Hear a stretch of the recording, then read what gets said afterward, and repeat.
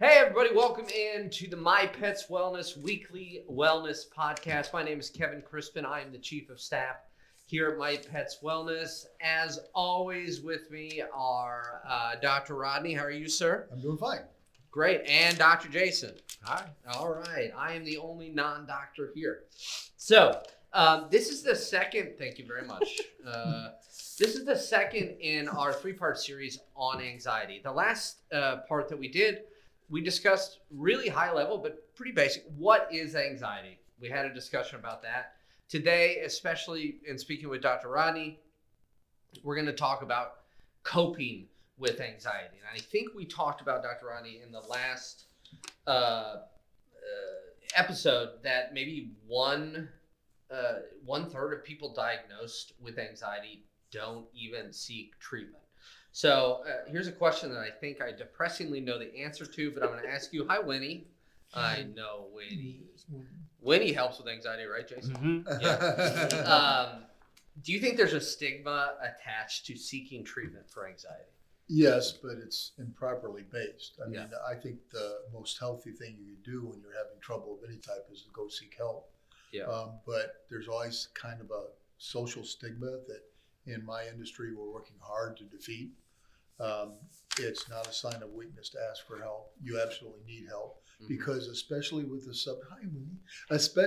subject of anxiety, you're so anxious you can't figure out what to do with it, and so you kind Exactly of right. need somebody else there to help you through that process. You had said that in your field, you guys are doing things to help destigmatize that. What are some things that you're doing?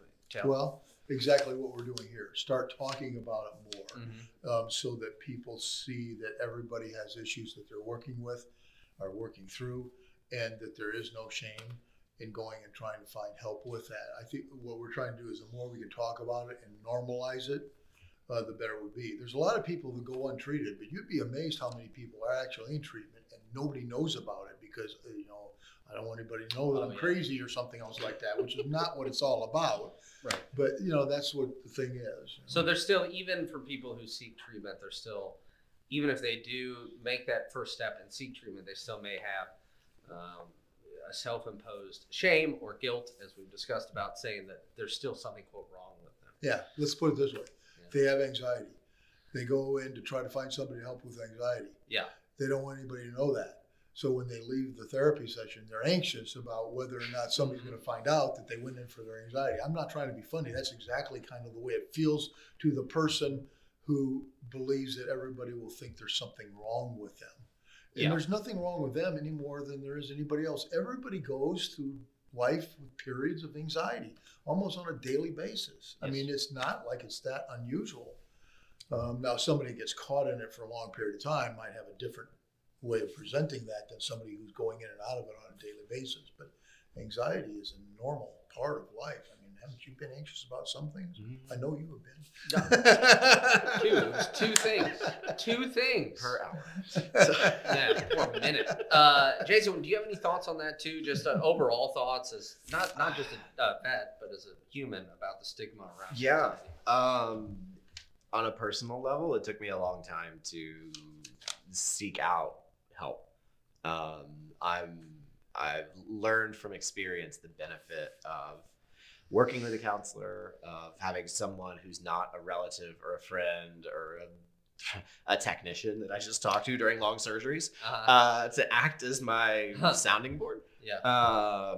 And it's really helped me in everything that's gone on in my life the last few years.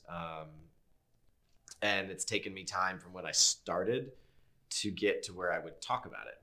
So it wasn't, you didn't just go right in and be like, I'm ready to bear all and do all this. Was there a bit of a process, or am I hearing that wrong? I'm pretty open book. So Okay. it was easy for me to talk to someone. It wasn't something I was really interested in telling other people about. I wasn't going out to everyone and being like, it was like, oh, I have a meeting. I have this thing to do. Not like, I have my counseling session. Now I have no problem being like, I'm blocked off on my work schedule from 3 to 4 next Tuesday because I have my counseling session. Like what it is, and I am comfortable talking about it because I want to share that experience and encourage others to do the same. Yeah, it's in my experience of dealing with anxiety, a big thing that I think we're all getting to here is this idea that nobody's alone in dealing with it, and I think it's really powerful, as you said, to be talking about it. So I don't want to belabor the point, but I want you Please. to know that most therapists, especially the good therapists, has a therapist. I mean, I do. Okay, so I went through a period of time, I'll be vulnerable here, for about 6 to 8 months last year where I was going and talking to somebody every week that was a therapist, because, when I'm in the middle of it, I need somebody else there to kind of bounce ideas off on and give me insights into what I'm feeling. So, we're not afraid of going to a therapist if you're a therapist. I mean, but some people don't realize that that's true. I think that's a really good insight. I appreciate you sharing that. So I know from my experience of being awake that there are many different ways in which to treat anxiety. There's a bunch of different ways, right? So what would you say, Dr. Rodney, just what are some of the most common ways that people, doctors like yourself, treat anxiety? Okay. Well, one way is to go to a therapist and do something called cognitive behavior therapy, where you're talking with them and you're readjusting your thought process about what's making you anxious and all that, and that is extremely valuable. Yeah. It takes some time. Yes. Okay, and so initially when you start noticing the anxiety, I'm going to encourage you to go find somebody to talk to and maybe adjust your thinking thoughts related to the issue. You've got to find something that more immediately can remove the anxiety. Okay. Now, of course, you could take a pill, benzodiazepine. Okay, that's a fancy word, but it's a classification of anti-anxiety drugs. And when you're anxious, your brain's running really fast. You're pacing back and forth. Your heart's beating fast. And the benzodiazepine is a low-acting depressant that kind of just counteracts all that so that you return to normal. But you haven't dealt with the anxiety yet, so it's like a Band-Aid on the cut. Okay, so now there's another field of therapy. It's called dialectic behavior therapy. It's a big word. Okay, but in the case of anxiety, it's very helpful because when you're anxious, the more you think about it, the more anxious you get. And so before you get to the doctor to talk about it, I've got to calm myself down. And so there's various aspects or modules in dialectic behavior therapy, but the one that I recommend for anxiety is related to our senses. We have 5 of them. Okay, we use them to dissociate in a proper way from our anxiety, and it helps us to calm down as we focus on that sense. What you'll find out is as you practice this, everybody has one sense that is usually stronger than the others, and you kind of find that out, what works best for you. So for example, I could use my eyes. I'd go for a little walk. And what I'm concentrating on is, what do I see? I'm seeing trees, I'm seeing birds, I'm seeing a car go by. If you understand what you're doing is, as you're taking a walk and as you're using your eyes, you have to intentionally do it and just focus, what am I seeing? Just start making a list in your brain of all the things I'm seeing. That's a dissociative act. It gets me away from what was controlling my mind to begin with. And when you do it long enough, eventually you'll notice yourselves getting calm. That process just makes you more and more calm. And then you get done with your walk, and then you're not as anxious. If you get done with the walk and your anxiety goes back up, you got to go for another walk. Okay? Or maybe that says that your eyes aren't working. So then you use your ears. Okay? So you can take the same walk, or you just sit on a bench somewhere and close your eyes so you don't let your visual thing, and just listen to everything. Oh, I can hear the car. I can hear the bird chirping. I can hear the wind through the leaves. You get what I'm saying? And so these are dissociative acts that are good acts of dissociation. It's a way to distract myself from the thing that's making me anxious. And when you do it enough and often enough, it helps you to calm down. Or you could taste something. Now be careful with that. Oh, then I can lead that right. Yeah. No, I mean, well, actually, some people struggle with overeating as a way to dissociate from anxiety. There's consequences for that, much more so than using your eyes and your ears. Obviously, you can gain weight. But you don't have to eat a whole gallon of ice cream, okay? One way that I've actually personally used that works for me, it might not work for somebody else. It's anything that's activating your taste, okay? You know those Jelly Belly beans? Yeah. I get a whole bunch of them. And when I'm anxious, I just start eating them one at a time. And I think about what flavor is this? You know what I'm saying? Yeah. When you get used to what the colors all mean, that doesn't work, but I will pick one up with my eyes closed. Do you see what you're doing? So as you do that, I mean, you'd have to eat a whole lot of jelly beans to make up a gallon of ice cream, but there are some calories there. But you know, just anything like that. You can get Starburst or whatever else. Obviously, it also can go in the direction I find something that I just really find very tasty to me. But again, then you might overeat that. But it works. Okay. It almost, yeah, what? it almost sounds like meditation. Like Well, it sounds like it's bingo. what Yeah. you're like It's what a you're form of trained. meditation. Yeah, like because there's some things that I've done or podcasts I've listened to and I've tried it and it seems similar where it's like turn everything off and focus on your breath or what you're hearing or whatever it may be. So Well, meditation is obviously a way you can do the same thing. Some people don't like the woo part of the meditation, or they can't get into that space because it does take some time and some practice to get into a really clear meditative state. Some people say they're meditating, they're not meditating at all, because when you're really meditating, everything else around you kind of disappears. Okay. But it is a form of distraction. It's similar to that. I use these because most people could do this easier than they can the meditative act. Yep. Okay? Right. That makes sense. Another one I got smell. Okay, same thing. Just get some of that incense stuff or the oils, or the essential oils. Essential oils. Be careful around your pets. Be careful on your pet. Just find one you like and just smell it or put it on your hand. Then you're sitting in your office and everybody thinks, what the heck are they doing? Or you take the peppermint and just put it under your nose, and then it actually clears out your sinuses too. But see, it's just those acts. No, another very common one that most people use, and they don't even realize what it is. It's part of that. My touch. Okay? Yeah. You get your little transitional options. Your bear, your Snoopy doll, your pillow, and you just hold Your it. Winnie. Or you can do the rubber ball thing, squeezing it. Oh yeah. You know, that's it. It's just a way to calm yourself down. One of the things that we do where I work as a mental health professional is we freeze tangerines. What do you mean by that? You put them in the freezer and freeze them. Oh, literally. Because then, try it sometime.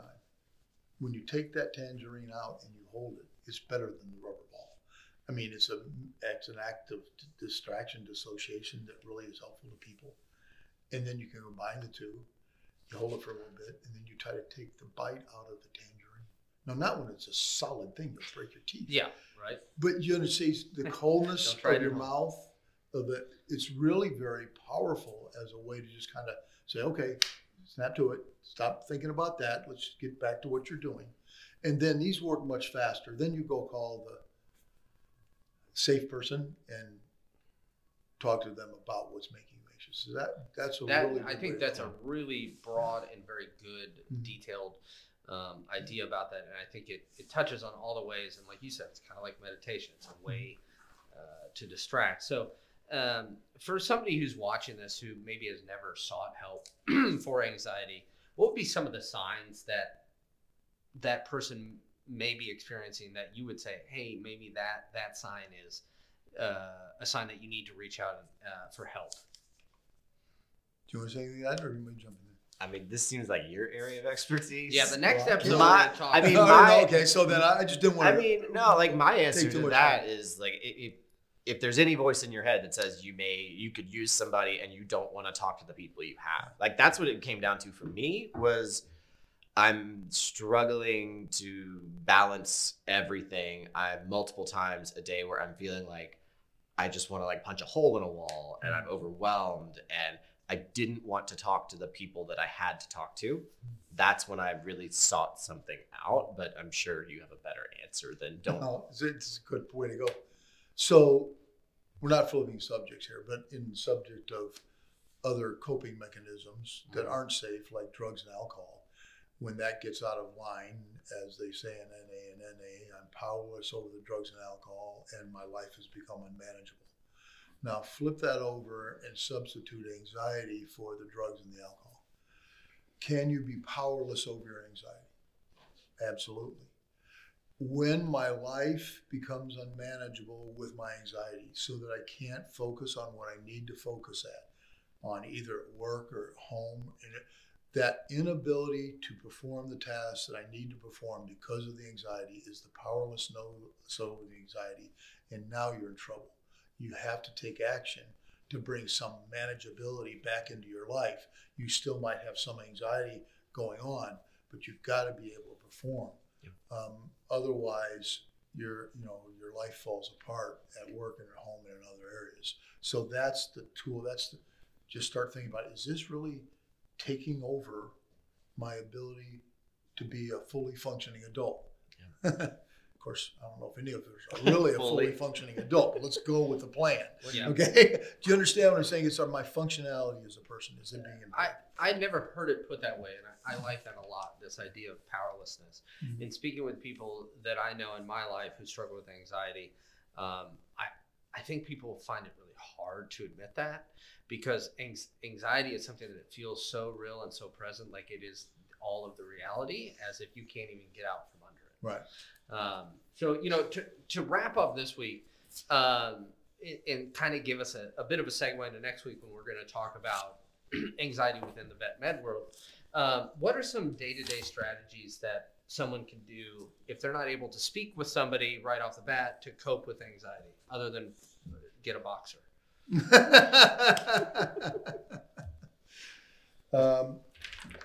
You just distracted me with the boxer comment. So you're asking what can I immediately day-to-day? Yeah. Well, I'm going to take the same examples that I use. Yeah. That if I'm going through a period of anxiety, I start every day with some distractive technique, some dissociative act.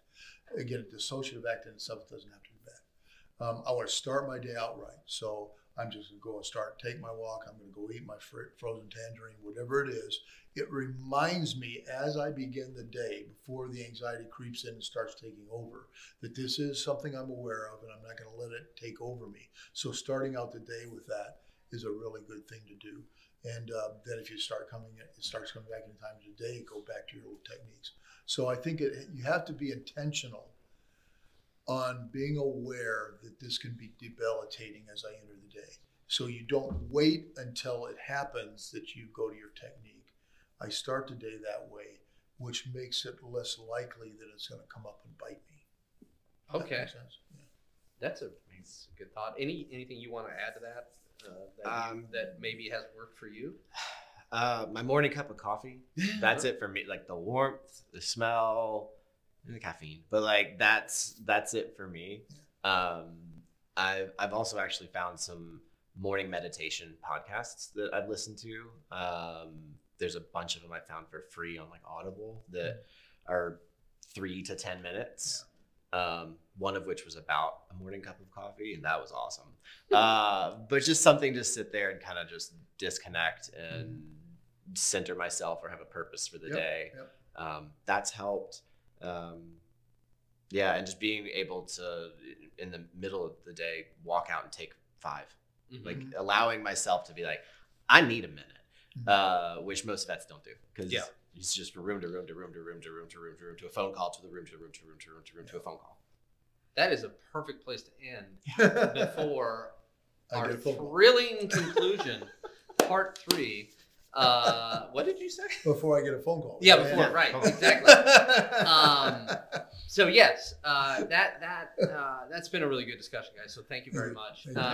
At home, if you are interested in this and want to learn more, you can go to mypetswellness.net. And as I said, next week we're going to come back conspicuously in the same outfits and talk to you about the third part of this, which is anxiety in the vet med world. So have a great day. Thanks for stopping by. Guys, thanks as always. Thank you. And we'll see you next time. Take care. Go freeze that tangerine.